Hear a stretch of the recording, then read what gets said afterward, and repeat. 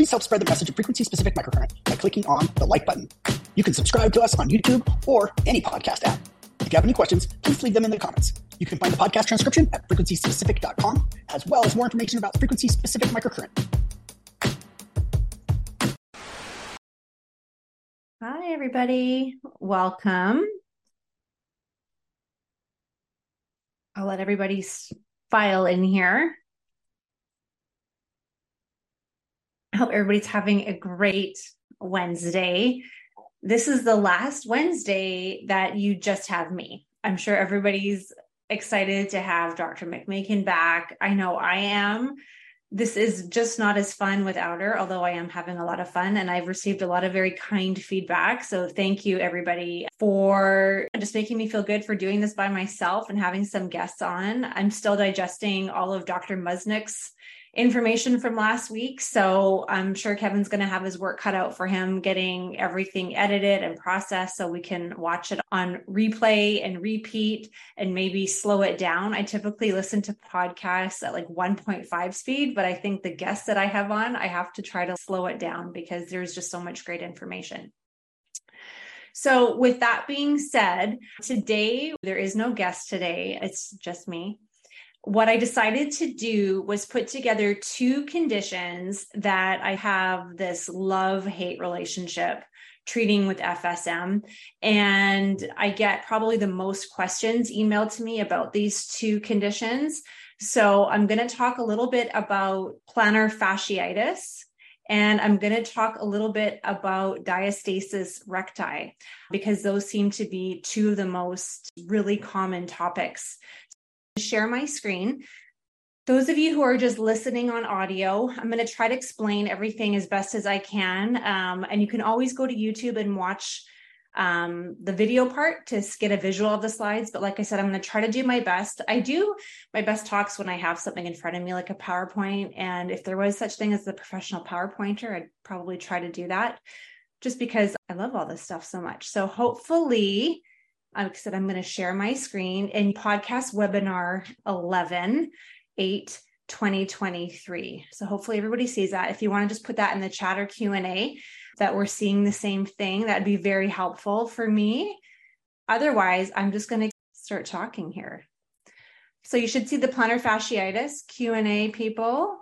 Great.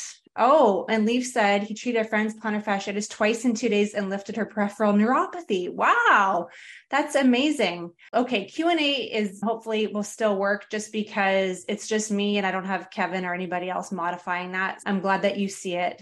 Thank you. All right, so plantar fasciitis. I'm going to try to advance these slides a little bit better here. Like I said, I have a love-hate relationship with it because the feet can be extremely tricky to treat. Let me go to slideshow just so maybe you guys can see it better here. Let's see. Can you guys still see that? But is it better now because it's in a better slide format? Hopefully you still see it. Let me know. Somebody on here. Yes, perfect. Thank you, Alf. Okay. So your first question when you have something like plantar fasciitis shouldn't be, how long have you had this condition? What have you done to alleviate it? And that's typically what we do for a lot of physical modalities and chronic pain. I typically like to say, where did this come from? That should be my very first thought process because that will dictate how fast you can troubleshoot to fix it. I just want to go through some quick review about what plantar fasciitis is. I have a nice little picture here for those of you who are here live, but those of you who are not, 2 million patients are treated for this condition every year. So it's a lot of people. Plantar fasciitis occurs when that strong band of tissue that's underneath the arch of your foot becomes irritated and inflamed. When this damage happens, we start to see things like inflammation, tearing, and bruising occurring. Obviously, you have lots of pain in the foot and through the Achilles. We say that it can result from high impact activities like running and jumping, but we also see this condition with people who are just standing around for a long time. We see people who are overweight, flat-footed. We see this in women who are pregnant and gain a lot of weight, obviously baby weight and other things. Combining that with the ligature of the feet tend to soften. We'll see that in pregnant people, older people, and the aging population tends to get this because that plantar fascia, like the fascia itself, loses the elasticity and pliability, which makes it more vulnerable. So instead of tissue that can elongate, we see it more cracking and tearing happens. Your symptoms of people that come in with plantar fasciitis, we're going to see sudden or gradual. Sometimes we'll hear about it. We'll hear patients say, I just got out of bed and I stepped funny and it started hurting. Or we'll see people say things like, it was really sore after walking for a little while and it never got better. So we'll hear things like that. Those sudden people typically have that intense heel pain. So it's not typically on the arch of the foot, but they'll talk about it in the heel on those first steps of the morning. We hear this a lot with runners who sometimes change their shoes or their socks or go on long runs. And they'll say that the pain happens after a long run, but not after the run, but in the morning after. Then they'll say, once I get to the kitchen and I walk around for a little while, it starts to get a little bit better. And then it starts to get sore after dinner again. So these are all pretty typical things that we'll hear. The gradual onsets, that's that long-lasting pain. We'll hear things like, or we'll see things like their stride is a little bit shorter with running or walking. And we'll tend to see things like the weight will shift towards the front of the foot away from the heel. So these people, when you're doing your standing assessment, you'll see them put more weight on the toes. And if you're doing a barefoot standing assessment, you'll see their toes try to grip the floor a lot more because they're shifting the weight and all the weight is going through that forefoot as opposed to being rooted in on the heels. Again, when you're doing your standing assessment for the practitioners that are there, you will see them, their quadriceps, that anterior chain will be more activated. Again, when we're rooted through our heels, that's our hamstrings, the posterior lower leg, all of that is more engaged. So patients may also talk about knee pain, just anything in that anterior compartment, all of a sudden trying to stabilize a bit more. Bone spurs. About 50% of people with plantar fasciitis will also have a heel spur. The popular theory is that the spur develops when the plantar fascia along the underside part of the foot pulls away from the heel from overuse, poor support, weight gain. And so when you have that pull along the plantar fasciitis, then we start, because of Wolff's Law, getting that heel spur. The heel spurs themselves typically don't cause pain, but the plantar fascia or the tissues around the spur that are pulling at the spur is what creates the pain. And that's where the inflammation happens. And that's where the pain starts to occur. So we can definitely see spurs anywhere in the body that don't cause pain, but it's when there's friction along that spur is when we typically feel it. Bone spurs from plantar fasciitis is equivalent of what we see with Osgood-Schlatter's. And those of you who have listened to any of my talks, that's another really popular one. I treat a lot of it with the teenage population. And the way that we think about it is like these spurs didn't get like that from outer space. So the bone just doesn't develop a spur. It usually comes from this chronic tensile pull. And then when we think about how we do this with FSM, treating the bone will only get you so far. We really need to focus on the connective tissue that is surrounding that spur and then re-educating the mechanics. So we're going to talk a little bit about that. Frequencies. Obviously, we get the most bang for our buck. We get the most benefit when we can be specific. So when we think about that tensile pull, that tissue that's under stress is causing it to tear and break. So like I said, especially in that older population where we are dealing with really decreased pliability and flexibility, malleability of the tissue, instead of it just elongating and repairing itself, it'll end up just tearing and breaking. In our world with FSM, 124 is usually the one that just jumps out at you. But then you have to start thinking, what is torn and broken? Obviously, the fascia is torn and broken, 142. But there's also tendons and ligaments, connective tissue. And then, of course, the periosteum, that saran wrap, or as Carol calls it, the innervated felt that's around the bone, can be very helpful.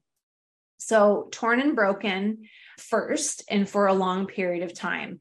And yes, the tissue is also inflamed acutely and chronically. So we can definitely add that in. So 40 for that acute inflammation, 284 for that chronic inflammation. I have 91, which is the hardening or the calcification, and 13 for scarring. So I'll typically pop that into periosteum, bursa, joint capsule, connective tissue, everything that's around that area, vascular tissue, adipose. I don't have all the numbers on here because I was just throwing this together really quick for you today. As for those of the practitioners that are listening, you want to just get a nice picture of the foot in front of you. And when you're running frequencies through the ankle and through the foot, just stare at it. And then, of course, palpate and see what you're palpating. Of course, there's this huge fat pad, so it's not really on the slide, but scarring in the adipose, 397, so 3 on A, 97 on B, can be a real game changer for the underside of the foot.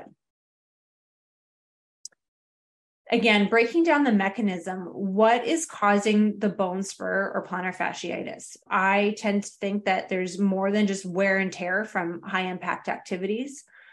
That's a part of it. When we're using frequency, and even when we're not, I think the best practitioners are the ones that take a real global approach to this. So identifying the talocrural joint, range of motion through the ankle. What does the knee look like? What does the hip look like? Patients that are listening to this podcast, if you have foot pain, make sure that you're very transparent talking to your clinicians about any old knee injuries or hip injuries, because sometimes those faulty mechanics have a way of finding themselves in that last link, and that's in the foot and the ankle. So posterior compartment abnormalities, imbalances from sport, etc. We'll see that a ton. When we're doing any kind of work with frequencies, especially when it comes to the mobilization of scarring or dissolving the adhesions, we want to mobilize. And sometimes we get really caught up in the fact that mobilize equals manual therapy, and that's not always the case. Mobilizing the tissue just means that tissue needs to move, and it needs to have some tensile pull, and then it has to have some not tensile pull. So that elongation and then the shortening of tissue. So 397, mobilizing the fat pad. In this picture, I've got a therapist using their thumbs to mobilize the adipose through the foot. That can feel really good. Mobilizing the midfoot, checking the hindfoot and the talus for abnormalities. Bilateral plantar fasciitis tends to be more of an issue with the cord. Anything that we see something bilateral, I'll always run 40 and 10 first to see if that helps. We can definitely get bilateral plantar fasciitis on both sides, but usually it'll fluctuate. It's very rare that people wake up with bilateral plantar fasciitis. Something else that tends to be overlooked is 49 and 81. So increasing the vitality and the secretions to a foot can be very helpful. So when we think about the foot, we typically tend to think that it's avascular and we're on it all the time and it doesn't have very much pliability, but it can be very good for increasing that glide in the soft tissue. And you don't have to wait to the end. I think that's another thing that I used to do all the time was wait to run 49 and 81 at the end of a treatment. I've definitely started using that in the beginning of a treatment, in the middle of the treatment, running it at the same time with one machine, especially in those really chronic conditions where you know that tissue hasn't been moving for a long time. So feel free to jump in with that anytime that you want. 77 and 142 are fantastic for the connective tissue and the fascias everywhere. And I think it goes without saying that the posterior compartment of the lower leg is 100% going to need treatment, which is rolling, manual therapy, exercise therapy. There's very few structures of the foot that begin and end in the foot that contribute to plantar fasciitis. So it's really important that we take a look at what's happening in the posterior compartment because the foot can't move itself. So this slide just shows you some of those really deep posterior compartment muscles, the tibialis posterior, the flexor digitorum longus, the flexor hallucis longus, the calcaneal tendon. So all those really deep stretches of the foot originated in the lower leg. So it's really important that the practitioners that are listening identify what's happening and treat what's happening in the posterior lower leg. And then patients that are listening, it's also really important that you discuss calf cramps, knee pain, so on and so forth, because it can really help paint a really good picture. Again, just some more anatomy pictures to get a visual. Where did this all start? It very rarely just started within the foot. And even if it did start within the foot, it's definitely going to have some carryover up the chain as compensations happen. So as that patient who has that foot pain, as they're changing their shoes, as they're changing their gait, as they're changing the way they stand, as they're changing the way that they walk, all of that is going to create different mechanics in the hip and knee because of the muscular attachments.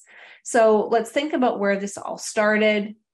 We talk a lot about in the sports course about starting superficial and going deep, or starting deep and going superficial. This, in my opinion, is a prime example when you need to work outside in or superficial deep. And I'm going to explain that in just a little bit. Essentially, though, when you release that fascia that is encapsulating tight tissue, that will help encourage the deeper muscles to start to release itself when there's more space. So if you think about when I did the frozen shoulder talk, and my slides for frozen shoulder have an image of shrink wrap, that's what happens with the fascia. The fascia can just constrict and tighten around itself.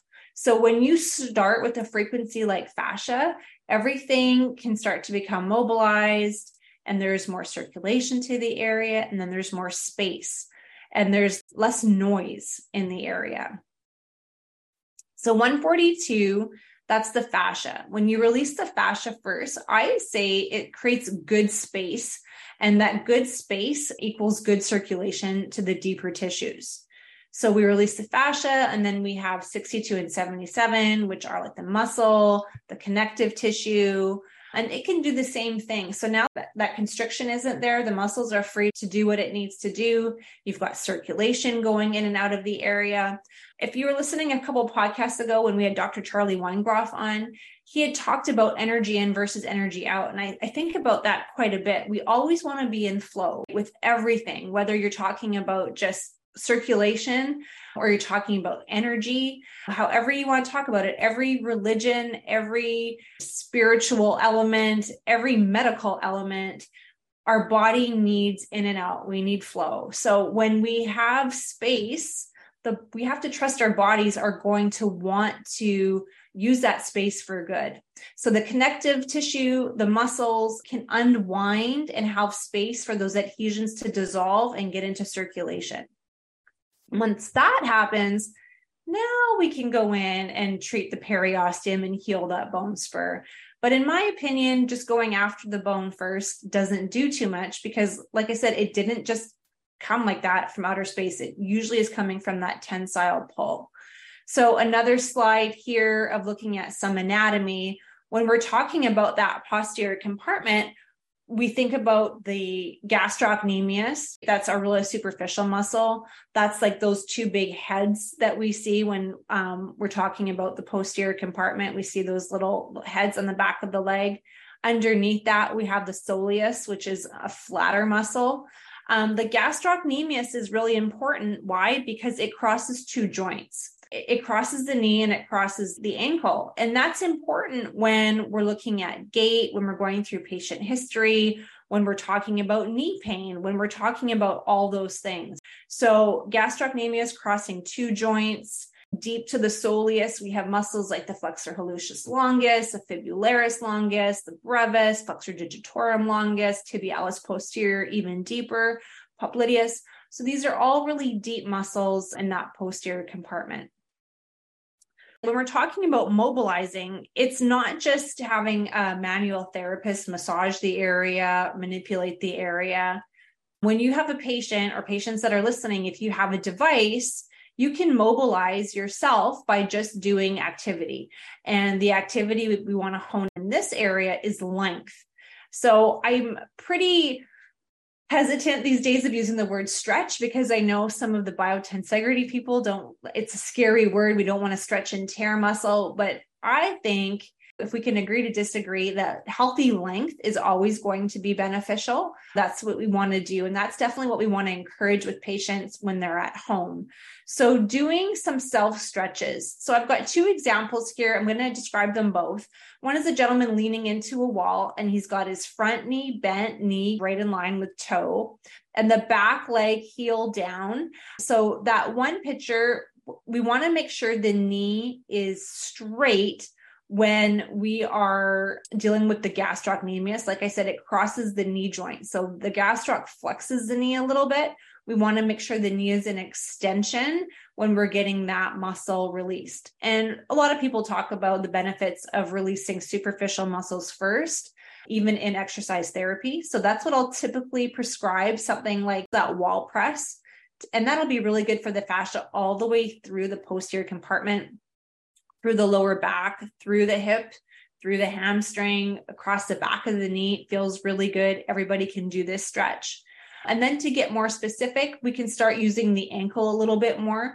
So if you don't have one of those wedges that's shown in the picture, you can just put your foot or your toes up on the corner of the wall. So that foot is dorsiflexed. So we're getting more of a stretch through the heel. And then bending the knee, so taking the slack off of the gastroc, driving the knee forward is going to help not isolate, but I guess target those deeper muscles of the lower leg that don't cross the knee. So if they're not crossing the knee, the only way that those posterior compartment muscles are going to stretch or lengthen is by dorsiflecting or lifting up the toes. So these little wedges are great. You can get them for your patients on Amazon. You can make your own wedge at home, or you can just put your foot up against the wall on the baseboards. Anything that you can do that's going to flex those toes up is very helpful.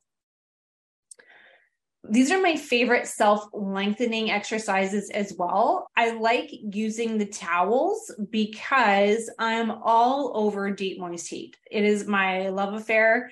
And why do I love deep moist heat? Heat creates circulation. We want to, especially in the foot. So having a hot, wet towel that you can stretch with can be very comforting, especially for tired feet. It feels really good. Some people do like to use ice on their feet. I'm going to explain why I don't like that in a brief second. But my favorite self-lengthen exercises are these. So basically you're getting like a hand towel, or definitely not something as big as a beach towel, but something that can be underneath the knee, underneath the ankle, through the top of the foot, and have enough slack that you can pull. So you're going to be laying with your leg extended out in front of you. The towel is on that underneath part of your calf, up through the top of the foot. And you're just going to pull and make sure your toes are involved too. So you're getting dorsiflexion, or that toe, pulling that toe up towards your body. And at first, some patients might feel that it feels really bright behind the knee. That fascia and the adipose behind the knee can be quite irritating. So you want to go nice and slow. You can bolster the knee up a little bit if you want. You don't need to, but what you want to do is just apply some long stretching to that area, some nice mobilization. And then you can transition into the foot. You can take that same towel, roll it up, and have it underneath your toes, and do those stretches that I was explaining with that previous slide, having the posterior leg or that back leg straight, and then the toes are up just from the towel, and then driving the knee forward. So one is for gastroc, which is the muscle that crosses the knee. And then bending the knee and driving the knee a little bit, knee over toe, is going to get more of those deeper muscles. So the other benefit of using a towel with deep moist heat is that you can clip your FSM right onto the towels, and using two towels, of course. So you're creating two different channels, and then you can really expedite the stretch or the lengthen or the good flow or the space, however you want to phrase it. And I'll talk about frequencies that I use for stretching in a second, but this is a really nice application for patients with or without FSM. After you've released the posterior compartment, the back of the leg, even the hamstring and the glute, then you can jump into mobilizing the foot. And I think what happens is people just jump into the foot far too fast, and then nothing really holds. Like I said, all those attachments in the lower leg really need to be treated first. So on that left-hand side, this person's using a water bottle that they've frozen. I prefer to use a pickle jar with hot water or a mason jar with hot water if you want to start mobilizing the foot. So deep moist heat is going to create circulation. And yes, the area is inflamed, but it's also chronically tight. So I don't mind people doing ice and then heat. I just don't like using straight up ice on the foot. We don't need those vessels to constrict any more than they already are. So if you do want to use a frozen water bottle to roll the foot, especially when it's really inflamed, I don't mind that. But using some heat afterwards on the calf with toes above nose, so lying down with it elevated, and then doing some dorsiflexion with the ankle can be really helpful. If you're not wanting to use ice on the foot, we use different types of balls of different density to help mobilize the foot. So you can get yoga balls, lacrosse balls are really hard, so careful with that. You can use tennis balls, anything that you have to help stretch the arch of the foot. It can feel really good to just mobilize those tissues in through there. So those are some of my favorite mobilizations that I typically prescribe. And then once you have length and you've got healthy tissue, strengthening is going to be the next sort of thing you're going to want to target. And one of my favorite things is scrunching up a towel with the toes or picking up marbles and putting that in a cup. It's a really old exercise, but it works really well. People are like, I haven't seen marbles in a long time. Anything that's small, Lego pieces, hair clips, anything that you can think of that's tiny, just having the toes pick up that object and then moving the leg and dropping it in a bucket can be really helpful. Another exercise that I typically do is just having them stand barefoot and you have your toes laid out in front of you and just lifting the big toe while keeping the other toes on the floor. So you might have to physically hold the other toes down and just have the big toe flex and lift. And then next you want to leave the big toe down and have the other 4 toes lift. And it's very tricky, but once you get it a little bit, that neural connection happens. And that can be very helpful for just neural recruitment to the area. Any questions so far before I move on to diastasis about plantar fasciitis before I go further? You can go ahead and throw that in the Q&A. And if there's no questions, I'm going to assume that I'm just a fantastic instructor about the foot. What I will say about strengthening before I go too far here is to get the muscles in the feet to start moving effectively again, going back to frequency. I will run 40-89 all the time. Again, we can't expect the muscles and our bodies to move well if there is a perceived threat in the area. So if there is a bone spur, if there is inflammation, if there is tearing, we can't expect all those muscles to fire up and engage the way that we want them to. So 40-89 first. And then I will use that wipe and load. We talk about that in the sports course. At the very minimum, using increasing secretions to the sensory motor cortex and the cerebellum while I'm doing exercises is what I always prescribe. And if you have questions, you can throw them in at the end. Diastasis recti. So moving on, that is the other one that is actually, I'm going to go back one more thing here and just to clarify with plantar fasciitis for the practitioners that are listening. This used to take me at least 8 to 10 treatments to resolve. And it didn't matter how long they had the plantar fasciitis for. It didn't matter the severity of the pain. I was always hovering around 8 to 10 treatments. Back then, and even now, thinking that I'm a little bit smarter with what I'm running with frequency. So it can be stubborn.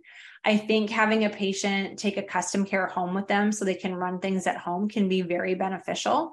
So that could possibly help expedite treatments, but usually it's 8 to 10 is what we seem to be, or what I seem to be hovering in on for everything. Oh, so diastasis recti. That is basically the stretching of the linea alba, which is the connective tissue along your abdomen, or the abnormal widening of the gap between the two inside ports of the rectus abdominis, which is your six-pack muscle for everybody else that's listening. There's a pretty controversial diagnosis going on, so we'll talk about that. It's usually pretty obvious when you see it, though. There is that widening. We'll see tenting or doming quite a bit in the exercise world. We usually say anything over 15 to 25 millimeters is considered abnormal. And then depending on which level of the linea alba is measured, there is like this oval shape. So right at the belly button, it's going to be the widest split. And then as we move up towards the rib cage, it narrows again. And as we go inferior towards the pubic symphysis, again, it goes a bit narrower. So it's always widest right around the belly button. We can see different types of diastasis. So we have the heteronormal, which again is what we typically want to see. There's a little bit of a split, but nothing severe. An open diastasis is seen right beside it, where we definitely see that widest stretch around the belly button. And then it goes narrower superior and narrower inferior. We can see it just being inferior from the belly button down. We can see it just being superior from the belly button up.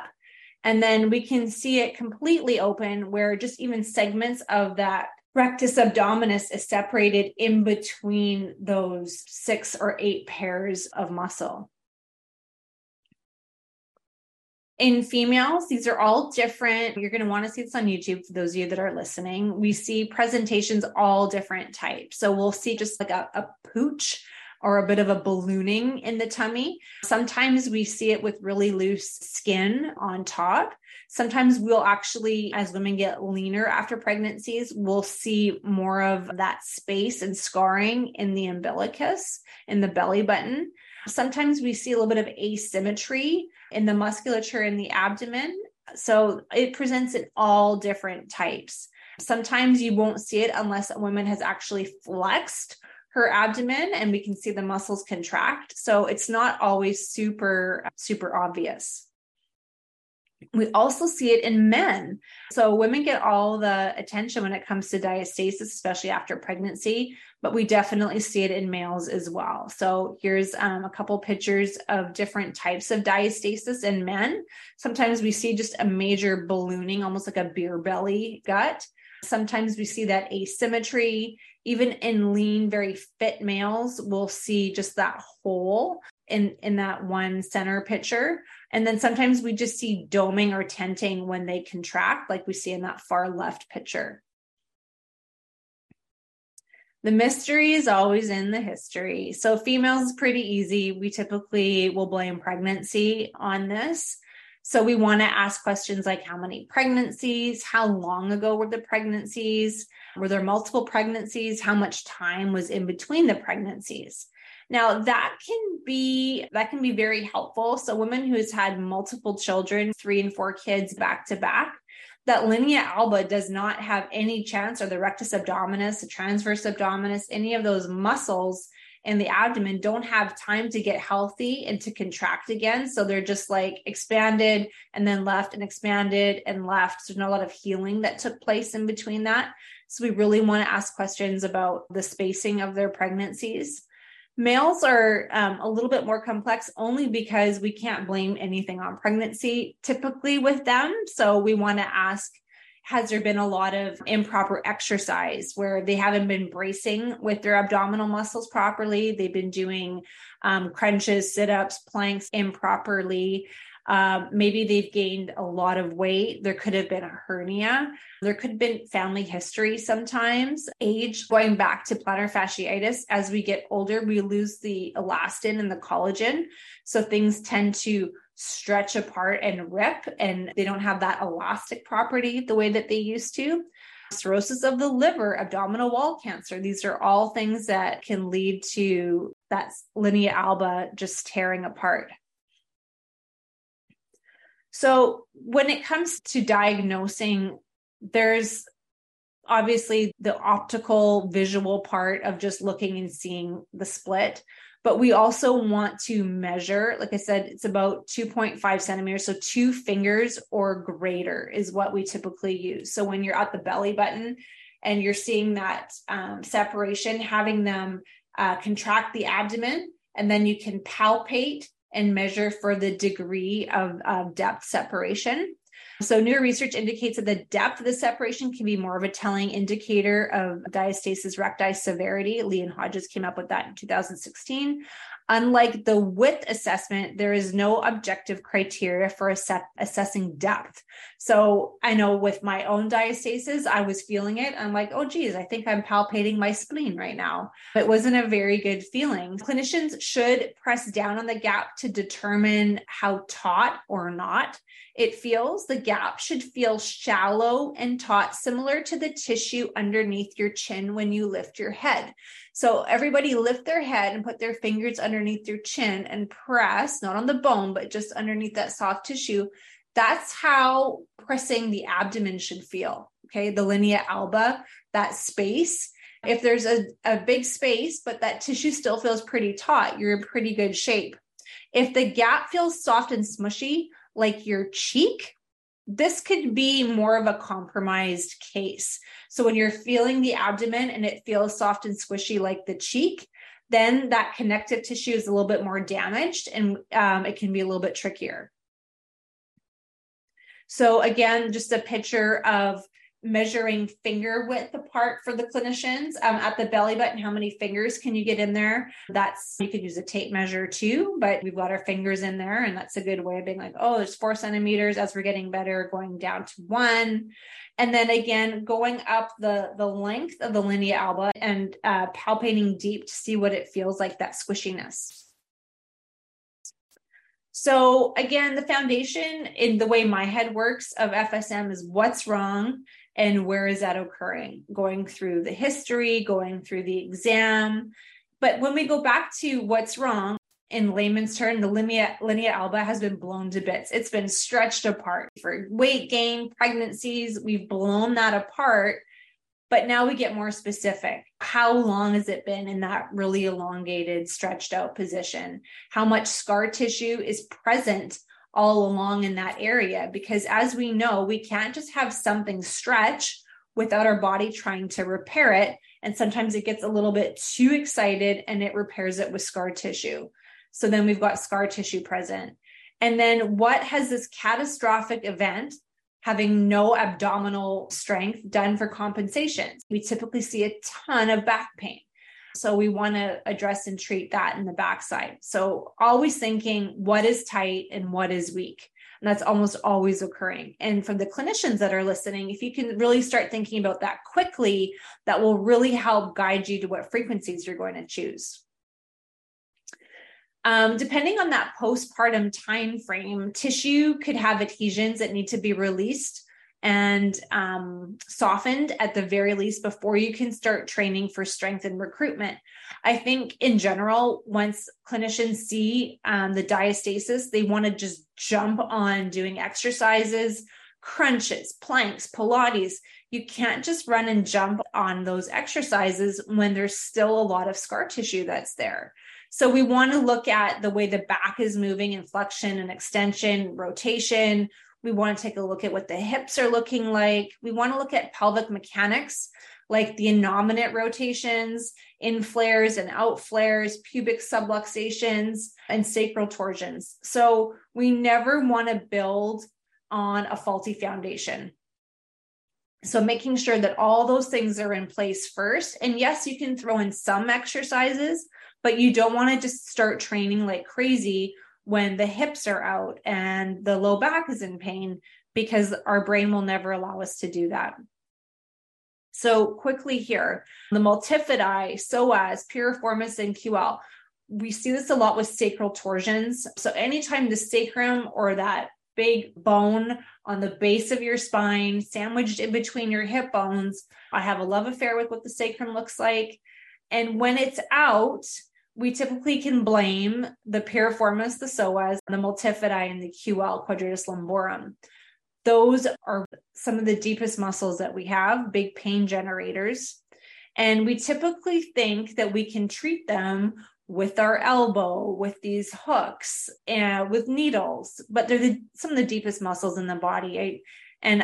I want to argue, and I get a lot of heat for this all the time, at least once a week, I get some sort of email that's not very nice, but I have a hard time believing that you're not creating tissue damage to superficial muscles with these modalities.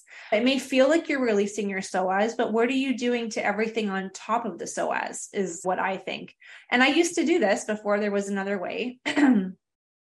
So how do we best dissolve adhesions? 13, right? We typically think 13 is the best frequency for dissolving the adhesions, the cross bridges. But what really happened? What happened before the scar tissue developed? It tore. Why did it tear? Because there was pressure behind it. So we could talk about trauma. We could talk about bleeding. We could talk about a lot of things. So starting to really think about what happened in that case. And then where did it happen? Did it happen in the abdominal muscles, which was what we like to use for 62, or was it more connective tissue, right? It's the linea alba, which is non-contractile anyways. So the linea alba itself doesn't contract. Whenever I see white on a diagram, I typically think 77 connective tissue and fascia. And of course, there's adipose there. So is it scarring? Is it fibrotic? Is it calcified? Could it be 3, which is sclerosis? So this helps bring a lot of other frequencies to the party that maybe wouldn't have come, because we're thinking about what would pair best with that B channel. I talk a lot about sequencing, how to layer frequencies, where to start, when to finish. When you start with one, does that mean you can't bring it back in again? And it all depends. So 124 is absolutely, most definitely, almost always the cause. Something tore, the linea alba tore, it stretched. And because it doesn't have the actin and myosin to pull it together like contractile tissue does, it just stayed apart because it wasn't elasticy enough. So this is a cause. This is what started it all. 124 and 77 and 124 and 142 for hours may be needed. I'm going to say must be needed. Why is this great? They can do this at home. So they don't need to occupy a treatment table. They don't need you to just sit there and watch 124 and 77. So this is when sending them home with a custom care can be really great, or just put them in a recliner in your clinic. You don't need to be hands-on for this stuff, but running it and running it and running it and running it. When they're with you as the clinician or patients that are listening, if you're going in for treatment, because you're going to need somebody to help you with the manual therapy part and with the exercises after, we also have to make sure that we're treating the nerves, right? So there's nerve and artery, and then the tight fascia or the scarring on top of that can really constrict both of those structures. So running inflammation and scarring on the nerves are very helpful. Even if they don't have pain, when we start doing exercises, we want to make sure the nerve is free to do what it needs to. So treating the nerves and the inflammation, treating the adipose, 397, and treating the fascia and the other tissues. So like I said, 13 for scarring, 51's fibrosis, 91 hardening, calcification in the fascia, the connective tissue, and the muscle. And then the recovery protocols. So on the Mode Bank, we have a lot of really great options for patients to just pop them on. So a lot of my patients, a lot of my athletes are using the DOMS protocol all the time. So delayed onset muscle soreness. We've got concussion versus concussion in vagus versus vagal tone, right? The vagus travels everywhere, but we have this big mess of the vagus in through our gut. So if that is scarred or adhered, there's no way we're going to get good activity happening in those muscles in our core. So releasing scarring in those areas. Digestive concerns. So if you have somebody that has food allergies or lactose intolerance, gluten sensitivities, they're going to be bloated. And definitely bloat is not helping muscles that we need to be flat. So making sure that, and if you're not an expert in digestion stuff, you don't need to be, send them to somebody who does know that can help you with testing or help that patient with testing so they're not bloated. is definitely going to be something you want to look into. And then post-treatment options and home support, like I said before, as they start doing exercises, things are going to be sore. So we want to make sure that people are feeling good when they start using muscles they haven't used in years and years. And treating the abdomen is very tricky because they're typically not going to get sore in their abdomen right away. They're going to get sore in their back, and back pain is scary. Patients don't want to feel back pain, so it's a slow start. So using a custom care at home or in your clinic right after an exercise session can be very helpful. I just put on here a little bit of a screenshot from before of the modes of workout post-recovery. I give that to patients a lot, and then DOMS. So it just has a split screen here a little bit. A lot of the same frequencies running torn and broken in the connective tissue, the tendon, the ligaments, bleeding in those areas, torn and broken in the fascia, a lot of inflammation in the connective tissue, the muscle, the sarcomere, the fascia, the tendon, so on and so forth, vitality to those areas. And then delayed onset muscle soreness, or the DOMS protocol, a little bit longer, or sorry, a little bit shorter, but still having the bleeding, the torn and broken in the muscle, the fascia, the tendon, the immune response, and then inflammation in all those areas. So good options that you have in your mode bank for running as these patients are starting to do exercises and potentially getting sore. Guess what? Birth is traumatic for everybody, not just the baby. So again, when we start thinking about how did the linea alba get torn, and if it is due to pregnancy, I like running concussion and vagus, the emotional components, and just using 94 and 294, which is trauma, to the connective tissue and to the fascia. You can use concussion in the treatment room. I love having people take a custom care and running concussion at home. I enjoy seeing patients get that floaty feeling and getting happy and just feeling relaxed. Yes. But sometimes it's more helpful that they run things at home where they can just go to sleep after. Treating the vagus, the emotional components, talk to them and feel it out. I'm not saying the emotional components have started the whole thing, but the emotional frequencies can definitely hold tissue in that place. So you may find a plateau sometimes as you're training them, or as they're getting better, the back pain's getting better, the abdomen's feeling stronger, but then you hit a plateau. And so talking through those emotional components can be helpful. Like I said, the digestion support bloating is real. So bloating, any kind of GI distress can lead to further distension in the abdomen. So it doesn't matter how strong you're getting those muscles. If they're bloated, that's not going to help. So making sure you're able to run protocols for the GI, small intestine, large intestine, liver, pancreas, and sending them for food sensitivity testings, a GI doctor, all those things. Post-treatment support. Depending on how, and I have aggressive in quotes, your in-clinic treatment was, you may need to clean up the mess with a take-home or post-treatment option, like soft tissue acute, general inflammation, concussion and vagus, bleeding, torn and broken, 40. So you don't have to stick to the script with the mode bank. You can just write frequencies for bleeding, torn and broken. Like I said earlier, we want to use that torn and broken for a long time. So it's not unheard of for me to put 124/77 for an hour and just say, run it as many times as you can throughout the day, run it at night, so on and so forth.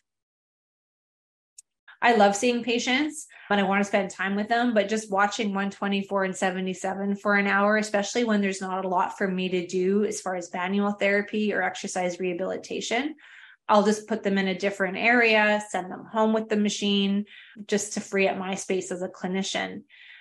The other thing I want to talk about too is it's not just 124. So all of my 124 programs will finish with vitality and increasing the circulation to the area or increasing the secretions to the area, especially when it comes to the linea alba. I'm not sure if I put this slide on here or not. Yes, I did. So when something is split or torn and has not gone back, you can't put tissue back that isn't there. you can't expect non-contractile tissue to contract. So that linea alba actually can't contract. It doesn't have actin and myosin. There is no sliding filament mechanism that can allow that layer of connective tissue to get shorter. All we can expect it to do is to become more pliable, so it's not going to tear.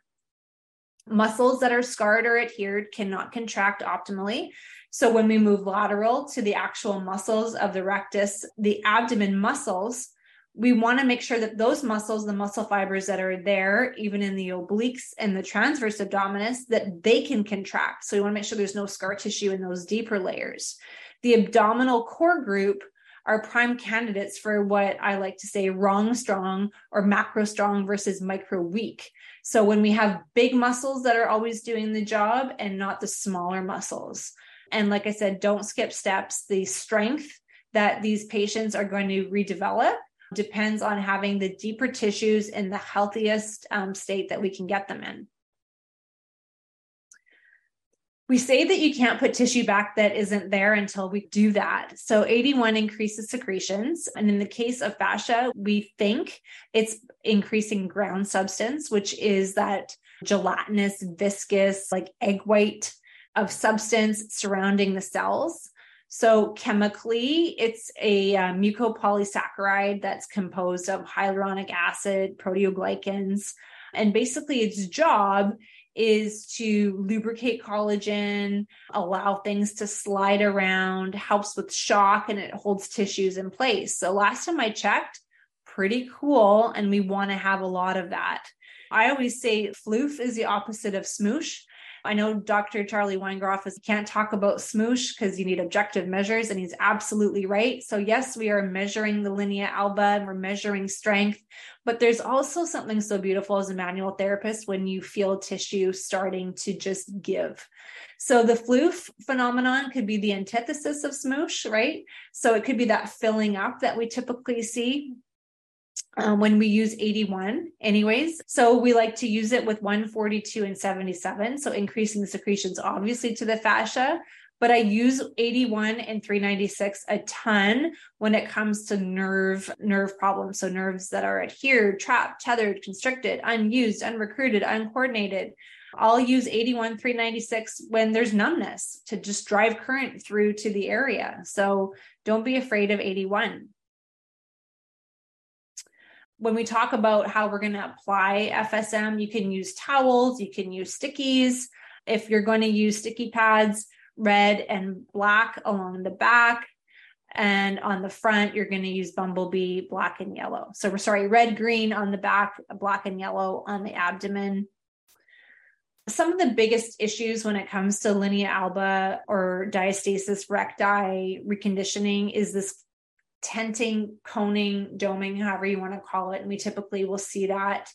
So this picture is great for just showing how that happens. So when people are getting into flexion, sit-ups, crunches, planks, overhead movements, pull-ups, rowing, when you're doing any of those big exercises before the deep intrinsic abdomen is strong, we're going to see that tenting or that coning. So bracing, muscle setting exercises first, laying on your back, planting your feet on the floor so your knees are bent, placing your hands on either side of your core, and just thinking about pulling your belly button in and towards your spine. So we're just creating more space, and then have your patients or feel your hands, feel the activation of your core. We say the corset muscles, envisioning that tightening. And that's all we're going to do in the initial phases. You can use current 81, 84, 294, 321, and 81 on the sensory and motor cortex, increasing the secretions to the nerve. Those are all very helpful. And then once you've gotten some bracing done, then we can go with that concentric activation phase. So in this case, I love using like a bed sheet under the back, crisscrossing it in front, and then pulling it tight. So you're physically squeezing the linea alba together with force. And then you can start doing some concentric activation or some little baby crunches as you're squishing and pulling and approximating the tissue, and then increasing the secretions to the area, to the muscle, to the nerve. Then you can go to more progressions. Way before you go to planks, we want to do tabletop. We want to do these activations just on hands and knees and gently lifting the arms. And you can go arms and legs. You can go unstable surfaces. You can use bands. So there's a lot of progressions that you can use here. But the most important thing when it comes to anything or any injury really, but especially with the diastasis, is teaching your patients how to avoid the most common injuries. Brushing your teeth and washing your face is going to be some of the hardest things when you don't have core control. So it's okay to brace onto the sink or onto the counter. So having them use their back muscles and their glutes to lower themselves can be very helpful. That's about it for today. I'm going to stop sharing my screen really quick because you've seen it all.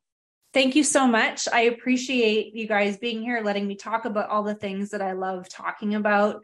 Next time I'll definitely write this down, talk about frequency for synovium, because I have a love-hate with that. And it's definitely something that I want to address and not just in a few seconds.